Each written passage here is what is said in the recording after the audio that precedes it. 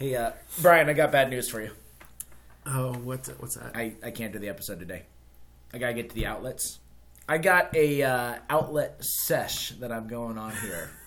So what I do is I get a smoothie, then I hit the lower half. I can't remember it off the top of my head, but I definitely have a game plan. I do the lower half, shoes, socks, shorts, and then I end it with something sweet like a cinnamon pretzel. Interesting. Do you find your own jokes along the way, or are you just going to steal them from the TV show? You know what? I thought I was going to come up with my own jokes in the middle of it. I didn't plan any of this. We need to have a game plan for our episode. What do you think? Could be, because, listeners, what happened was me and Matt were just talking, and then Matt just hits record and says, all right, we're starting now. No warning. This is how we do it.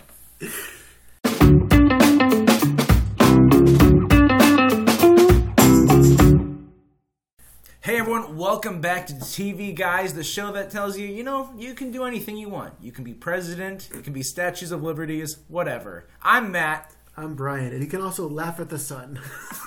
Such a good line. If you have not watched this episode, obviously, whenever we do these deep dive, I don't know how deep we're going to go. We're not very good divers. But whenever we do these episodes, we encourage you to watch the episode first, too. And Background Check is such a great episode. So this is from Season 4 of New Girl, Episode 6. We watch through it so that you wouldn't have to, although you should.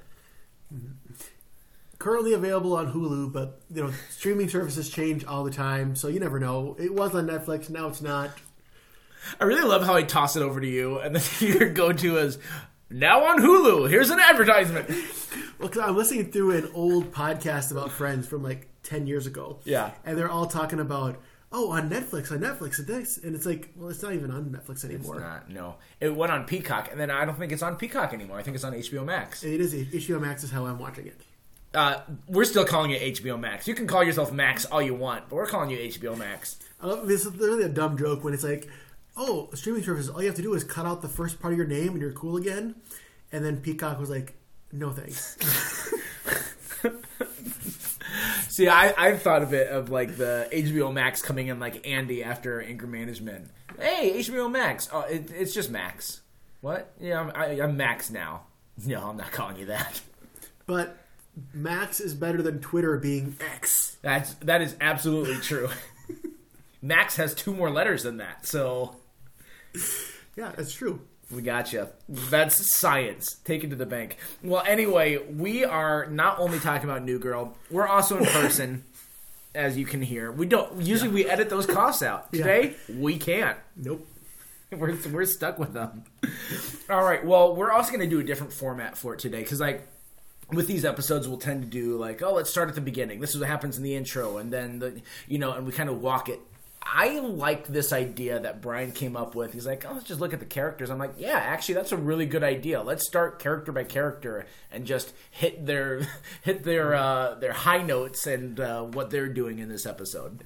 Well, I think you got to start with Winston because Winston, even though he has the least to do in the episode, it's about him, and his whole thing sets up the premise of the episode. It's also really good character development for him because we've had a little. Up until this point, there wasn't a ton of character development for him. They in the second season, you know what? Let's lean into his weirdness, and then they did that, and then they let him be weird for a season and a half. I mean, they let him be weird for the rest of the show, but they let him just be weird for a season and a half, and then let's also make him need some purpose. And so then he starts with his police career. And this was the episode that really turned things around because up until this point, we were seeing him the way that everyone else in the loft was seeing him. Mm-hmm. We were seeing him as this guy's going to be a detriment to the police society. Police society. I don't know if that's what they're called. To the police force. Yeah. That's it. That, I wouldn't trust him as a cop or anything like that. But to hear as the episode goes on that actually he's doing tremendous in what he's doing. And so this is a great way for the show to say, let's turn his character on his head instead and give him a little more depth. Yeah. And I like when you start getting him into a cop, you get him into actual career path, and that leads to him finding Allie and having that purpose. Because before that, he went through jobs, and the only really consistent thing we had besides the friends in the loft was he had a cat, Ferguson. Yes.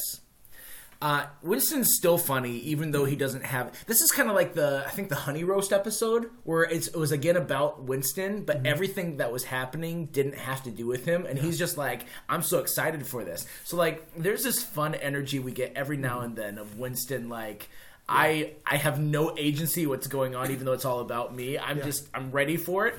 And so he just comes in with these random lines of like, oh, I found this shirt on the lawn. That's the story. That's the whole story. We can talk about it later because we should stick with this episode for now. But my favorite line in the whole series is a Winston line, and it's just the dumbest joke ever. I'll tell you about it later. Is it the anecdote of him falling asleep in the bathtub? No, but that's good too. I love that that's a story. Angie and I will joke about that too because I've actually fallen asleep in the bathtub. I don't know. I don't think it's a common thing, but it has happened to me. Well, Matthew Perry did. Oh, jeez. Oh my gosh. Wow. All right, so I have, but I love that he's like, it's such a story instead of like, yeah, this is a thing that happened. Anyway, thank you for derailing that right in the middle of it. I couldn't not. Couldn't you though? So yeah, Winston, for it being about him, you're right. He doesn't have a lot of agency. So I think the one who brings, we still have to say what the whole deal is with him is that he has to have a background check. Oh yeah, he's doing something. Go ahead, Brian. He has to have a background check. And they have to come to the loft and interview the people he lives with, his friends, to see what kind of person he is, to see if there's anything that would make him a bad cop. And so they bring in Sergeant Dorado, who they call the Fish. And I think they call her that because she's tough but fair, like most fish that I know. That might be the best Winston line of the episode. I like the joke about the shirt, but that's a really funny line. Yeah. I'm sure there's probably... some more, but yeah, that one. I think that's a real No, I've quoted Schmidt. Schmidt's response after this, telling him what a Dorado is, and like going through and say it's this blah blah blah blah blah, and then ending it with just instead of it being like enraged Schmidt, just ending it with "you oaf." Just the way the cadence he says after he explains all of it to him. I have tried to emulate that cadence sometimes with people, and they never really get the reference because it's just 2 lines or 2 words. But it's fun to It's fun to. We can't edit this, guys. We can, but I choose not to. I've been awake for 12 hours. I'm barely hanging on. Anyway, what was I saying? Winston, he's great. Yeah, Winston is great. So you got any more ill-pleased Matthew Perry jokes before we move on with another? Not yet. You can't plan them. You can't. That's true.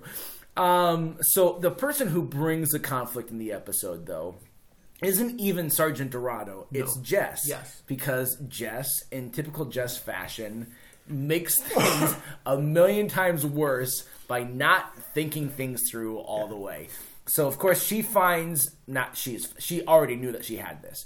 But hearing that a police captain is coming to their apartment to investigate it, she doesn't want to cost Winston his shot at being a cop. And so she comes clean with the rest of the loft about this ottoman that she bought. Yep. And inside, when she bought it at a garage sale, it had this bag of what could only be methamphetamine.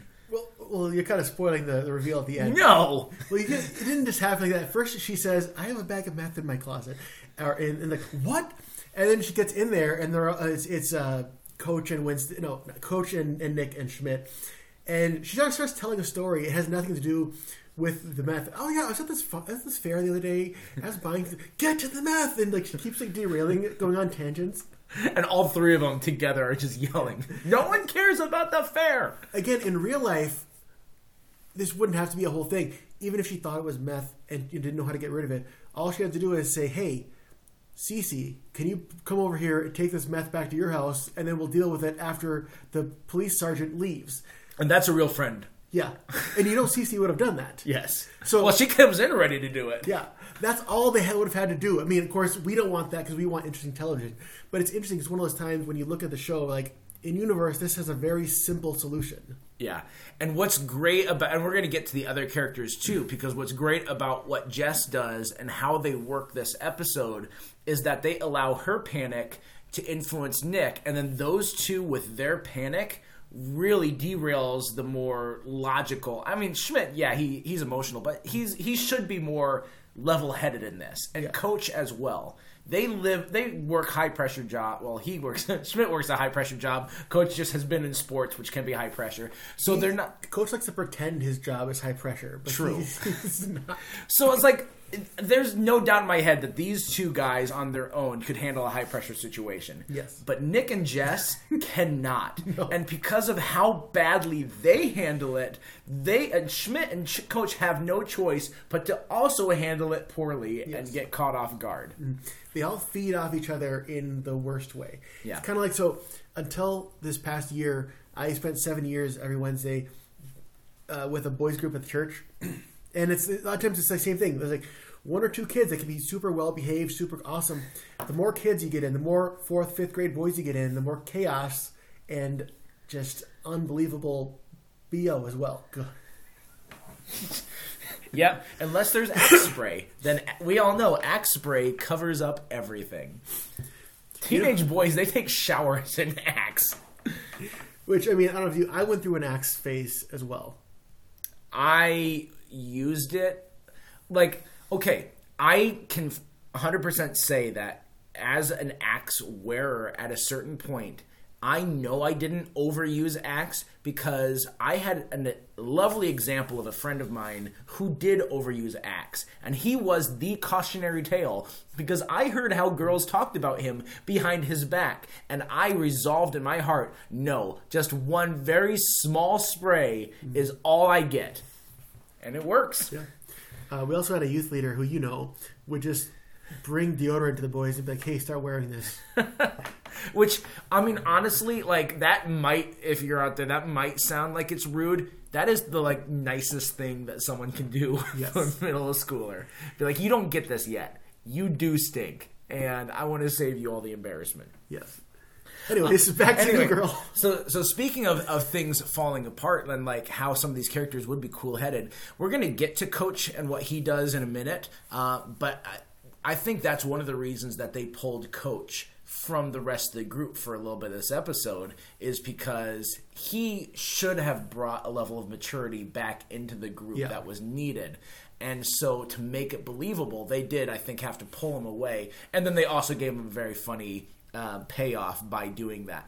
But staying with Jess, she has some really funny lines in this. Yeah. She's not the funniest part of the episode, but she definitely is the most conflict. Yeah. But I do like her just not being able to hear it from anyone else, of her like just being in her panic anxiety mode and like, Jess, that's not how drugs work. Don't tell me how drugs work. I'm on meth. Yeah, because she thinks she's on meth because she holds the bag of meth under her shirt to hide it, and she says, I think I'm absorbing it through my boob skin, which of course, it's just a funny, boob is just a funny word. Is it? Well, I mean, in the context of like, it's funnier than her saying, "Oh, it's through my arm skin." And she's got the bag underneath her shirt when Dorado arrives, because of course when she first is dealing with it, this is probably one of the funnier parts, is that when she initially finds it, she throws it to Schmidt in a panic and it busts open because she just has a terrible throw. Yeah. And so they're all trying to figure it out while Nick is singing Landslide, because Nick is a terrible liar and he can't see where this is going to go, because if he does, he's going to be looking at it or he's going to say trash. So he can't know or hear what is done with the meth. So he's just in the background singing Landslide while they're all panicking to pick up every small piece of this meth. Yeah. Again, vacuum? No. just the way you said that makes me think of Lillian Marshall's wedding. Hat. We thought of Native American headdress before we thought of hat. Yeah. Maybe it's just because I like keeping my place clean and I like to vacuum. That's true. Yeah, you do suck. So, what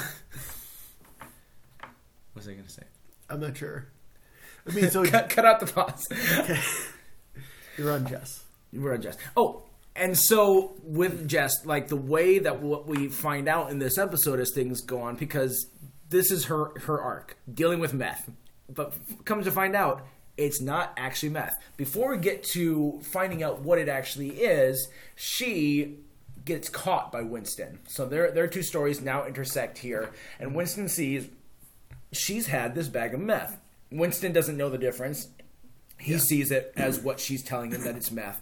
And so he asks her, why didn't you come to me? And there's that whole conversation they have in the bathroom where, as I talked about with Winston, we get to see Winston in the light that the rest of the loft he sees him as. And he realizes how they see him, that they don't see him as a real police officer. They just see him as crazy Winston, their roommate. There's not the trust there. So Winston starts to man up here, and he decides that he's going to take the responsibility. He's just going to do the mature thing. And it's funny because when Winston has to be the voice of reason, you know you messed up. Exactly. Real quick, though, I just realized, as you were saying, so interesting parallel. A few weeks ago, we talked about remedial chaos theory with Community. And in both of those, there is an episode where the black friend is in a bathroom confiding with his friend about wanting to be taken seriously. Look at that. It's just a common theme. Yeah.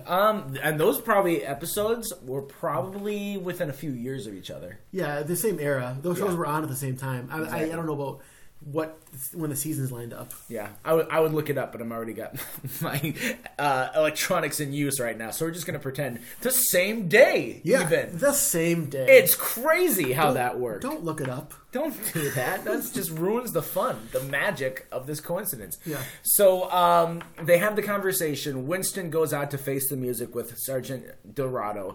And then Jess comes out, and she is going to take the fall. And she's like, take me to jail. I've got meth. And so she throws herself in the mercy of Dorado. And then Dorado goes in to investigate the bathroom, investigate the quote-unquote meth problems. Come to find out, it's aquarium rocks. Yeah. But even then, if it was meth in universe, Jess didn't knowingly take the meth, and Winston knew nothing about it. So I don't think that would have disqualified him from being a cop. No, I mean, there. Who knows how it would have played out, but it shouldn't have disqualified him, because as us, like from the outside in, being aware of this. Like, we know that the mature thing would have been to talk with the police right away, or to go to Winston, or even just to dispose of it. Like, find somewhere else that people aren't going to get to it and just get rid of the drugs. Jess, when she got the ottoman in the backstory, why didn't she go to the police right away instead of keeping it in her closet? Hey, there you go. Yeah. Police about the person who had the meth to begin with. She bought that from Aaron Paul. It's true. Oh, yeah. So... It's like, did you ever see one of those Emmy things they used to do, like the Emmy intros where they have all the shows interact with each other? Yeah. The one where they have Aaron Paul as Jesse walking into the office, and like, what's with the cameras? And then Creed's like, he's selling meth to Creed, and Creed just goes, "My crystal meth got here, guys." You remember that one? Vaguely. I remember that, but I remember more the Conan O'Brien one where he's going through all the different genres, and he stumbles into the office. Yeah. Oh, that's right, because he was on Lost, and he goes down the hatch, which ends up being in the office. Yeah. In this one, is also right. It perfectly lined up. It was the season after Michael left, and it's also the time when Ashton Kutcher was taking over for Charlie Sheen in 2.5 Men, and they're like saying, "I don't think he's supposed to be here." And Ashton Kutcher is sitting in Michael's chair in the office. He's like, "I'm taking over here as the new lead." Like, I think you're in the wrong spot. Andy and Pam are saying that, and Ashton Kutcher looks, "Oh, I was wondering where the half man was." And it's funny. I don't remember that, so I'm glad we revisit. That's a funny joke. Yeah, well done.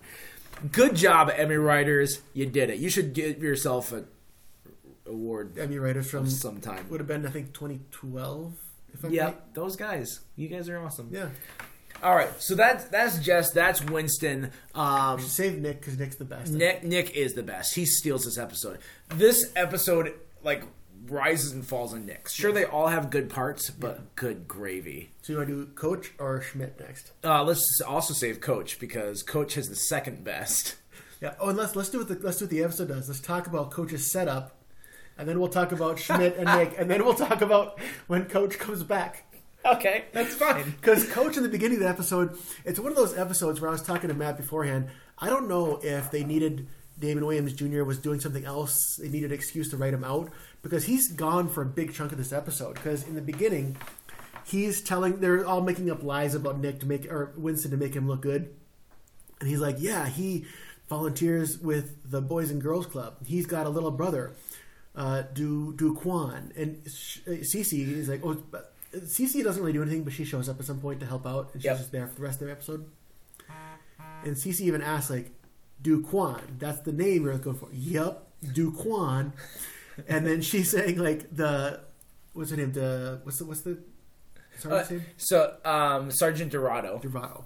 She's like, I'm going to make a note to call the Boys and Girls Club. And he's like, no, don't do that, because someone's going to go get Duquan now. I'll go. I'll just go get Duquan. Because he comes over every Saturday. Well, where is he? Well, I need to go pick him up. You're going to go get Duquan. I think so. And then we show him at a park, and he's like talking to kids. It's one of those things where it's not funny in real life, but it's funny in the show. It's like, I need one of you to be a friend to a grown man. No, that doesn't sound right. I need... he says a couple different ways, and they all sound bad. Every single way just sounds like he's soliciting children. And he says the line, but at least he has the awareness of like, no, that's not it. And he keeps trying to correct himself and save himself. And then eventually gets to the point like, no, nothing I say, there's no way I can phrase this. It's like in Arrested Development when Tobias says things all the time, and Michael's like, that's what you're going with? Yeah, but at least Coach hears it. So... And we're allowed to laugh at it because we as the audience know that's not what's going on. Yeah. So forget my face. So then hold on that. Just like in the episode, Coach is going to be gone for next little bit. And we can combine two characters. I think Schmidt and Cece, because their story is intertwined, that we can put them together. Because Schmidt starts off the episode there, but in order, like you had said, Jess would just call Cece, help me out. So Cece does come to help out Jess. But Cece comes late. Dorado's already there. She can't just take the meth, or she can't get rid of the meth, so she just has to figure out the way to help out Jess. But what had happened the night before, or maybe it was a couple nights before, is that Jess and Cece had been texting about this date that Cece went on with a guy named Paul. So this is, of course, at a time after Schmidt and Cece had broken up and Schmidt had cheated on her. And so now she's getting back out there, so Schmidt's jealous. Mm-hmm. And so the whole arc for those two is Schmidt reconciling his jealousy over Paul, which is a stupid name. Yeah. Paul. How do you say it? It's not even a name. So our guest that we've had on here, Paul, like 6 times or 7 times. 8 times. 8 times. 9, 10. So he doesn't watch New Girl, so I like references to him once. Didn't he start watching New Girl? He might have. Because he said in a chat with us, I have to admit, I'm the Schmidt. Oh, did he? Yeah. At a certain point, he wasn't watching it, so when I made this reference to him, and like, oh, stupid name, Paul, he didn't get it, and just like, why are you making fun of my name? Which is completely understandable to ask. I don't know if he'll listen to this one or not. He might not. We'll see. Yeah. Paul, you're the only person that texts us when we do episodes, so feel free to let us know if you're listening or not. Yeah. And it's also one of the things where Cece walks in and Schmidt's like, oh, it's my girlfriend Cece. He walks in and says, like, play along or Jess goes to jail. And he kisses her. It's like, I don't think he needed to say he was her girlfriend. No. I mean, he didn't need to shut her up because as soon as she comes in, she asks, where's the freaking meh? And then he kisses her to shut her up from saying meth. Yeah. But, and then I get the idea of like, oh, I need to cover by this is my girlfriend. Of course, that's why I kissed her. But then to keep playing it up, there wasn't the need for it. No. And does Schmidt really do much else besides just be kind of awkward around Cece? Is there anything else to their story? No, they do they do have a good line I quoted to you earlier when we were at dinner, where Cece's like, "Fine, it wasn't Paul, it was Mark Paul Gosselaar." And he's like, well, that man's a god. He's like, all right, you win. And then he's like, if you get married, will Screech be there? And so, what was the line? And so Cece's like, well, I'm just kidding. He's like, hey, go in there for a second. There's a real second there where I had bad feelings towards Mark Paul Gosselaar, and I didn't like any moment of that. Yeah. Also, along the lines of Matthew Perry, if Mark Paul Gosselaar did get married now, Screech would be the only one not able to attend. Let's just keep bringing up dead people. Can we do that? Well, you brought him up. Well, actually, the show brought him up, but he was alive then. I just keep mentioning that they are dead. Yeah, and Pierce had sex with Eartha Kitt in a bathroom. Yeah. It came up naturally. I don't think it came up naturally. I think Pierce had to take a pill. No, what are you talking? Jeez. This episode is going to have we're too tame to put an explicit warning on it. But all you 10-year-olds, stop listening right now. You mean stop listening 30 seconds ago? Nope, now. Because we're just going to get worse. And yeah, so Cece and Schmidt, that's the character drama of the season of like playing with their romance. And that's fine. It works. They have enough agency in the episode. They have funny lines, but they aren't like the heroes. To me, again, this falls to Coach and Nick. And so let's jump back to Coach, because once everything is resolved and Dorado tells them that, like, yeah, no, Winston's going to get the job. He's a fantastic recruit. We love him. Or I don't know if she says we love him, but I'm just embellishing. Yeah. But she praises him, and then all of a sudden, Coach comes in with Daquan, a 20-something-year-old man who is acting like a child and with broken English, and Mr. Winston's. And I think he looks at Nick first, and they're like, no, I'm pointing to Winston. Like, Mr. Winston's. I love Mr. Winston's. He tells me I can be anything. I can be president. I can be Statue of Liberties. I love the lines that they give him. And then also for him and Coach at the end tag, just sitting there together and talking about things.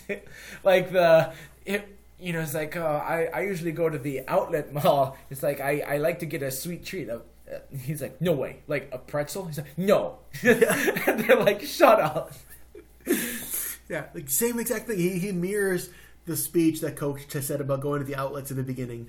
And then he ends the line with the line, do you want to have a tickle? Or something like that. Do you want to have a tickle party? Which is exactly how this episode should end, with a line that's stupid as that. Yeah, we forgot when in his speech about Winston, at the end it's like, we do laugh, we do homeworks, and we laugh at the sun. That's some of his lines. Angie and I will quote together all the time. Just the laughs at the sun, or the I can be statues of liberties. I love when New Girl leans into the absurd and when it works, because there are some absurd you're like, you're just being weird just to be weird. But then there's like Nick's friend Tran. Yeah. The fact that works is baffling to me. Yeah. That just this silent guy, and when we first meet him, holding Nick in a pool like a baby. And the fact that he doesn't say anything, the crazy comes from Nick interpreting what he thinks he's saying. And we don't know if Nick's right or not. No. But it seems like he is. Somehow, Nick maybe has a psychic connection. Well, I'll tell you now, my favorite Winston line I told you isn't in this episode. And it's not even that funny, but it's the fact that it's him completely misreading the situation, and like, this is not the time for jokes. It's in the episode where Cece's mom is coming because they're going to be Cece and Schmidt are getting married, and she's so disapproving. And this is when Winston's doing his pranks, and have this big moment where she's like, if you can't accept the man I love, don't come to my wedding. It's like the big like dramatic moment, and then out of nowhere, Nick's like, Mrs. Parikh, check your shoe. Is this a feather? And he goes, Ticklefoot. Like, that on its own is not that funny, but in the context of like, this is the dramatic scene, he's like, got you. Yeah. And he can't stop laughing. He's like, I put a feather in your shoe. Like, while he's breaking up laughing. It's my favorite Winston prank. It was part of the flashback of like, you either go too big and then flashes, did you register me as a sex offender? And he's just oh man, Winston's a great character. Winston's my favorite. Well, my favorite is Nick, and not just because of this episode, but boy, does this episode help. Yeah. Because Nick is terrible at lying. Yes, That's yes. why he tries not to play poker or talk to pregnant women. And just like the amount of sweat he exudes, like at one point before he puts on the kimono, Schmidt has him turn to see, and his back all the way down to nearly his butt is just soaked. And so Schmidt, to try and cover it up, is like, "Here, put this on," and it's his kimono. And Nick's like, "No, I'm not wearing that. It legitimizes you owning it." Yeah. And Nick has... You talked about last week, you love when there's characters that have secrets and they all come out. This is like things that don't need to be secrets and no one's asking for them, but they still come out. Do you have the list of everything Nick says? I've got like my favorite, but how much does Josh Johnson like have to... Jake Johnson. I'm sorry. Yeah. How much does Jake Johnson have to be improvising in some of this? Because I'm sure some of this is written down, but this is the sort of thing that the director would be like, "All right, Jake, take a couple cuts and see what you get." Yeah. So like he starts off talking, "When I was 9 years old, I fed cereal flakes to a frog and it died." He goes on listing the type of animals that can live with cereal flakes. Squirrels can live through it. Chipmunks can live through it. Anything that lives half in and out of water dies. I don't understand why. But the one that kills me right after that, when I was 10, I once walked by my mother sleeping and I snuck in the room and put a lemon in her mouth. What else is... When I was 11, I once tried on my girl cousin's wool tights. I didn't hate the way it felt. And then my 16th year, I never got an erection. I thought they were done. I thought my penis was dead. And then the joy in his face, it wasn't. Yeah. Okay, going back to Matthew Perry quick. I started reading his book, and I didn't finish it, but I had a messed up childhood. Uh-huh. And I guess he was dating, like a teenager, he was dating this girl, and they were about to, he knew that it was going that way, so he actually got really drunk. And he got so drunk that nothing could happen, and he just thought, I guess that's just not part of me. I guess I can't just do that. Because he was just so drunk that he couldn't, This is our most PG-13 episode I think we've ever had. I think so, too. And it's not even that explicit. No, it's not. But, I'm washing my mouth out with soap anyway, just to be safe. I actually had that happen once. My mom washed my mouth with soap. Gosh. I forget what I said, but I said something I shouldn't have. Well, you didn't learn from Ralphie on the Christmas Story then. No. Well, so Nick has two modes that are just absolutely hilarious. He has Angry Nick, that's so funny, and he has Awkward Nick. And this episode, we get a lot of Awkward Nick. Why would Bishop make a good police officer? Mustache. Well, because Winston has a mustache. All cops have mustaches. Not you. Not the ladies. Unless they want a mustache. Why can't a lady have a mustache? She can, and it would look sexy. Would you like a green grape shoved in your handed to your mouth? He's just... I'm laughing at so you reciting. Bad. Oh my gosh. I love just his Nickicisms. This whole episode is so good every single time with him. When they all are in the bathroom, like, wait, who's with Sergeant Dorado? And it cuts to them, and Nick's just standing there staring at... She's staring back. I took my love, and I took it down. He starts singing Landslide again.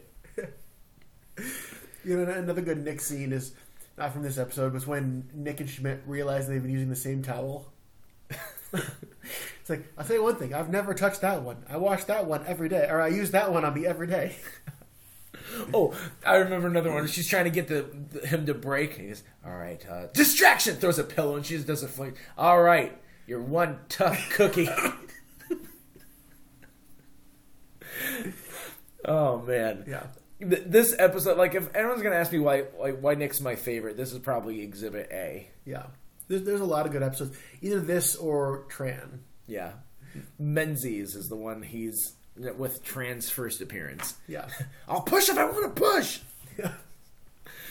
But yeah, Nick, here's what's great about Nick too in this episode is he actually finds a way to get around what he was afraid of the entire time. Yeah. With his incessant truth telling and secret spilling, and he even highlights it at the end. He's like, "Guys, I didn't break. I didn't tell her." Yeah. He was so proud of himself. Yeah, because Nick is not the guy you want to tell a secret to. No, because he told all the other secrets, every other secret he had, but he didn't come clean about the math. No. And that's it. So those are the characters parts of this episode. But so Brian, why did we pick this episode? What is special about Background Check? I think just the combination of everything. It's almost actually, you know what? Except for the one scene of Coach at the playground, it is a bottle episode. Yeah, and it gets everyone together. So you get the Nick going on, you get the Winston moment, you get Jess talking about absorbing, thinking she's on meth. You get a little bit of the Schmidt stuff with like talking about Mark Paul Gosselaar. Like every character kind of brings something to the table. Yeah, and I think this is at its height of comedy because you have all the characters together. Even though Coach does leave for a good portion, right away at the outset we have moments with everyone together and how they respond to this external force. Yeah.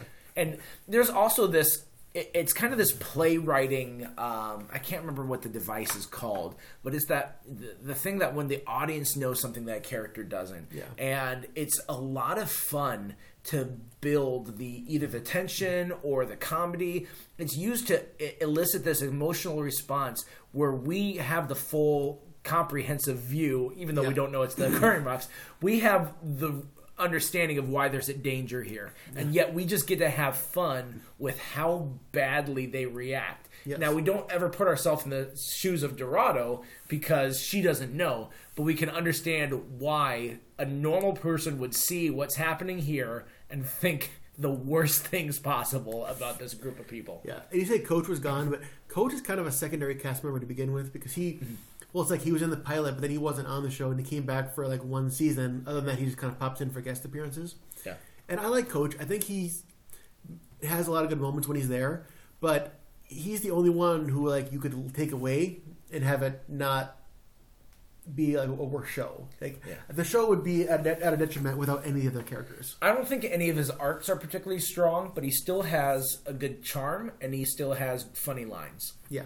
And so I do enjoy Coach. I think the show's stronger when he's in there, but he's not needed. You're right. Yeah, I do love the episode. It wasn't that so they're set in L.A. and right that's where they go to New York, and this is after he had left the show. And just a little tag at the end of the show. They show all of them there, and they run into Coach. He's like, "You guys didn't tell me you were here." Which is so funny because all they had to do was get... I don't even know if he's in the same shot as them. All they had to do was get him for like half a day probably. And he's like, just look into a camera and pretend that you're seeing them. So speaking of getting people... Because this is our podcast. We go over where we want and we just make references to other things. But speaking of getting someone for just a short amount of time, and you probably know this, but since it's the Christmas season, one of my favorite Christmas movies is Home Alone. Yeah. And you probably know that John Candy had one day he could give to filming. Mm-hmm. And so he was doing it as a favor to John Hughes because John Hughes and him are good friends. Or they were. And so John Candy shows up on set, and they put him to work for 23 hours straight of filming. But the thing is that he didn't... because it was a favor, he didn't ask for any sort of he didn't negotiate any pay or whatever. So just by default, he got the minimum wage for a SAG actor, and he actually makes less in Home Alone than the pizza delivery guy actor does. Yeah, John Candy playing that, getting that paid that little, but. It's interesting when you see little cameos in movies where the person just did it as a favor. Yeah. Exactly. It's kind of like, like we see that with Marvel movies now, MCU movies. Like, they'll have these characters pop up and be like, oh, hey, and all of a sudden Falcon's in this. That's cool. Like, John Candy popping up in that was probably what that kind of felt like. Because he still was big in the 90s and 80s and be like, oh, this is a great cameo. Look at this guy. Yeah, it's like in one of the Thor movies where Loki, just for 2 seconds pretends to be Captain America. Yep. And everyone's like, hey, look, he's in it. Oh, I know him. Yeah. Oh, no, he's not. Okay, bye. Yeah. I keep seeing rumors about they're going to do another Avenger with all the original 6. It's like, I don't believe that, and I don't mean at this point you could write any kind of now that the Infinity Stones are in play, you could make anything happen story-wise. I believe it because of the panic. I could see producers panicking at the direction Marvel's going and thinking, we need to get goodwill back. And who is our goodwill actors? Robert Downey Jr. and Chris Evans. But are they going to be able to get all of them back is the thing. I don't know about all of them, but I have heard that about specifically those two, that they were eyeing them, which makes sense if you're looking at it from a financial... Yeah. It doesn't make sense narrative-wise in any way. Yeah, no. But you're right. They have the Infinity Stones. Comics did this all the time. Yeah. Comics are always like, oh, this guy was dead. But look, here he is. It's the clone that we did. Yeah. Which we talking about is one of my biggest pet peeves, when you clearly write out a character that's dead, then you come back and like they write some BS excuse. Oh, this is why they're not actually dead. It's like, no, you just retconned that. You're right. Anything about this episode that we didn't cover before we jump into trivia? Probably, but nothing I can think of off the top of my head. Yeah, there's a lot of problems there. No. So that was it. Let us know, guys. You watched the episode. You love New Girl. We love New Girl. Let's just all love New Girl together. You know, let's just get along. So let us know if there's anything that you're like, why didn't you even bring this up? We want to hear from you. Yeah. So let's jump into trivia. So last week we talked about Thanksgiving episodes, and I brought up Chris Elliott, who had played Lily's dad on How I Met Your Mother. His daughter in real life also was a recurring character in How I Met Your Mother. And the question was, who did she play? Chris Elliott's daughter, I believe her name is Abby Elliott, played Jeanette, who was Ted's crazy girlfriend towards like the later seasons for about 4 or 5 episodes. You know how you catch a lot of girls named Jen? You use a Jeanette. I just came up with that. Just right there. As you started talking, I'm like, this is going to be a bad joke. you were already ready to just stand up and walk out. Well, normally I'm the one that makes terrible jokes in life, so when I get to be on the deadpan side of it, like I'm going to take advantage of that. That's fair. Yeah. All right, so our trivia for this week is, back in the 90s, they would do all these crossover episodes, and especially NBC. They were just like kings of them. Yeah. And so Fox did that with New Girl, and we talked about the episode where they go to New York, and that was actually a crossover episode with another show. Which show did they cross over with in season, 7? I don't know what season it was. In that season that they did the crossover episode where they went to New York. I don't think New Girl even had 8 seasons. No, I don't. I want to say 6.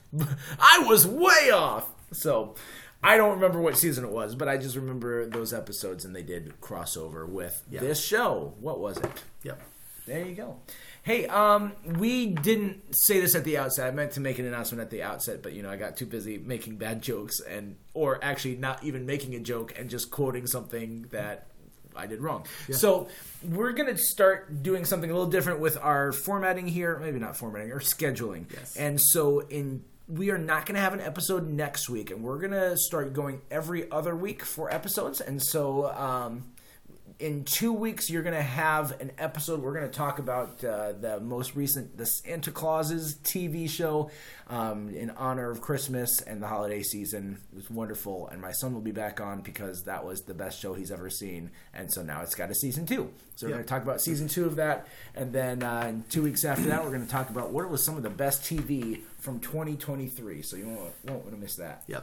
The scheduling change is either because we want to build anticipation for our episodes, or because Matt and I have busy lives. It can't be that one. We all know I do nothing. No. So I don't drive 2 hours to and from work every day. Man, only losers do that. I walk 2 feet from my bed to my chair because I work at home. We have very different commutes. We are not compatible. All right. Well, until next time, I'm Matt. I'm Brian. And we're reminding you to stay tuned and keep watching.